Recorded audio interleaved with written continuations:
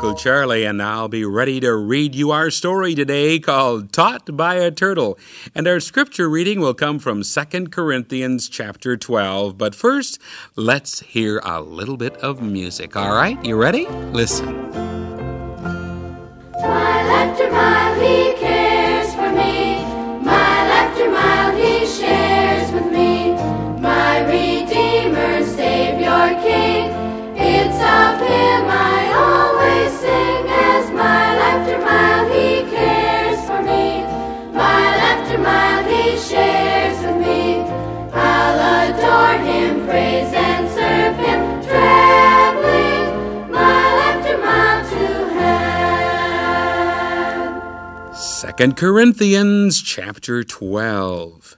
And we're reading, starting in the middle of the 7th verse. Paul says, "There was given to me a thorn in the flesh, the messenger of Satan to buffet me, lest I should be exalted above measure.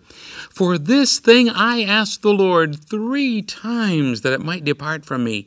And he said unto me, My grace is sufficient for thee, for my strength is made perfect in weakness."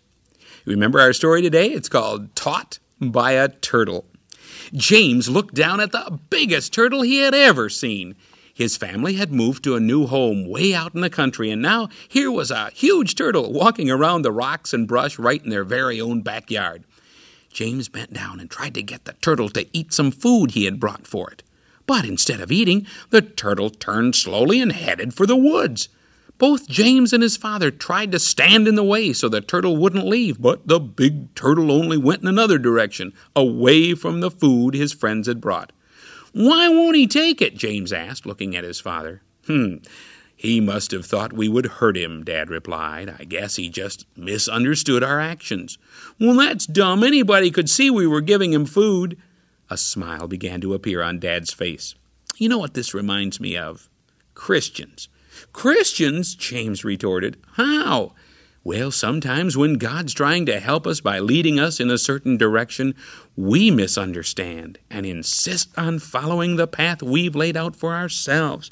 Other times we grumble about the things that God allows in our lives." James had to agree that he didn't always understand how God led people. He thought of the time Aunt Jennifer got sick. When he asked her why God would treat a good missionary that way, she told him that God was teaching her some lessons she might not have learned if she had not been sick in bed. "When you're flat on your back," she had told James, "there's only one direction to look, and that's up." God knew I had been so busy working for him that I needed some time just to listen to him. James watched as the turtle disappeared into the wooded area near the swamp. "Come again," he called, "and thanks for the lesson." How about you? You know, when things don't go the way you want them to, do you get angry or irritable? Do you question God's judgment? Maybe he's trying to teach you a lesson you haven't been willing to learn before. Listen when God uses your parents, your teachers, or even some trying experience to get you to obey his will for your life. Our key phrase today from the Bible is Isaiah 55:9. My ways are higher than your ways. And our key for today is learn God's lessons.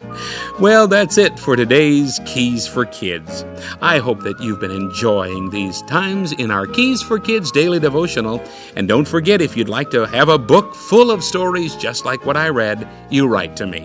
Keys for Kids, Box 1, Grand Rapids, Michigan. The zip 49501.